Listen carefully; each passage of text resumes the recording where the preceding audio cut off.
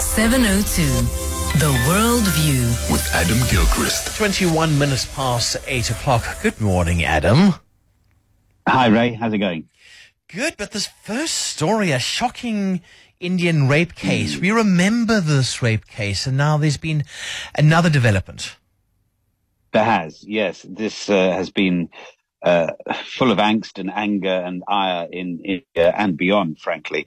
So what we won't go into the details because it is awful, but 11 men were freed early after being found guilty originally of gang raping a pregnant Muslim woman. Just saying that is just, awful. Anyway, they have now been ordered to return to prison by India's Supreme Court. They were part of a mob, part of a Hindu mob, and there was a sectarian thing going on, basically riots in Gujarat, which seemed to be Hindu versus Muslim and vice versa. But the Hindus far outnumbered the Muslims. The men were serving life terms for this attack on Bilkis Bano, as well as the murder of her 14 family members. Isn't it extraordinary? 14 murders are somehow secondary. It tells you how awful this whole thing is. But the deal is they were released in August 2022, having been found guilty in January 2022. So they were released only 7-8 months later on the order of Gujarat's local government. There were mass celebrations when they came out, which of course sparked outrage, saying, what on earth are you doing celebrating then? No, but they were never proven innocent. That was the trouble. Yeah. Bilkis Bano herself called it one of the most gruesome crimes ever seen in India. And of course, she was the victim, or certainly one of the victims. And thankfully, the Supreme Court in Delhi has stepped in, seen sense, and ordered the 11 back behind bars. I don't quite know how it works, if they send the police around or if the 11 are expected voluntarily to turn up. But anyway, hopefully, as we all want, justice will be done. Gosh, what a story. What a terrible, terrible story. Well, here's another story. I'm worried about 007 James Bond, because it looks like China has outed a spy, and it looks like he was working for MI6.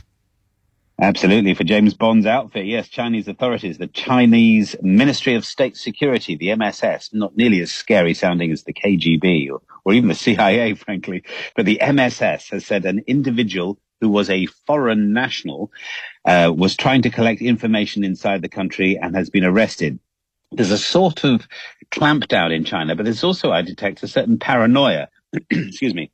And I wonder if that paranoia is going both ways. I think there's a paranoia in the West as well.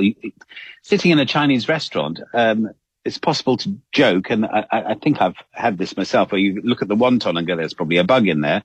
You know, worry about the Wi-Fi in here. It's a bit xenophobic, but then China seems to be doing this as well. They've already outed some CIA operatives and talked about America spying on them. Right. And now they're turning their attention to the Brits.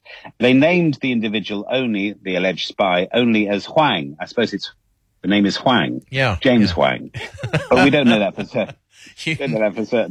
You never know. We're all a bit terrified of each other, aren't we, at the moment? Which is it's not the way to go, but maybe it's also understandable. Maybe we are all spying on each other is, of course, the other conclusion. Yeah, the times we live in, I tell you.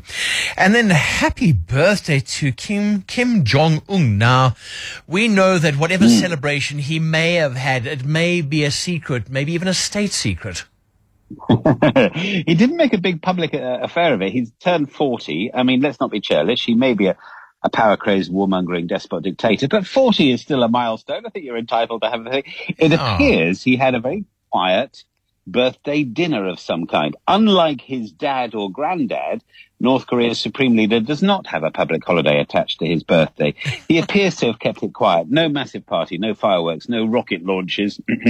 He did previously a propaganda video of himself riding a white horse through a forest at sunset.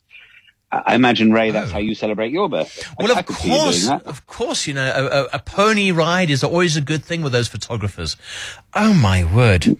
Sure. Yes, otherwise they're very quiet. But if we believe the tabloids, of course, he's 140 kilos, he's a heavy smoker, he's got gout, he's got heart problems, he's bloated, blotchy and grumpy, not the cast of Snow White. He may actually be avoiding the limelight in a nation that avoids the limelight because he's really unwell. That could be another conclusion to draw.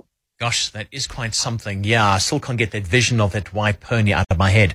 That's Adam Gilchrist and The World View.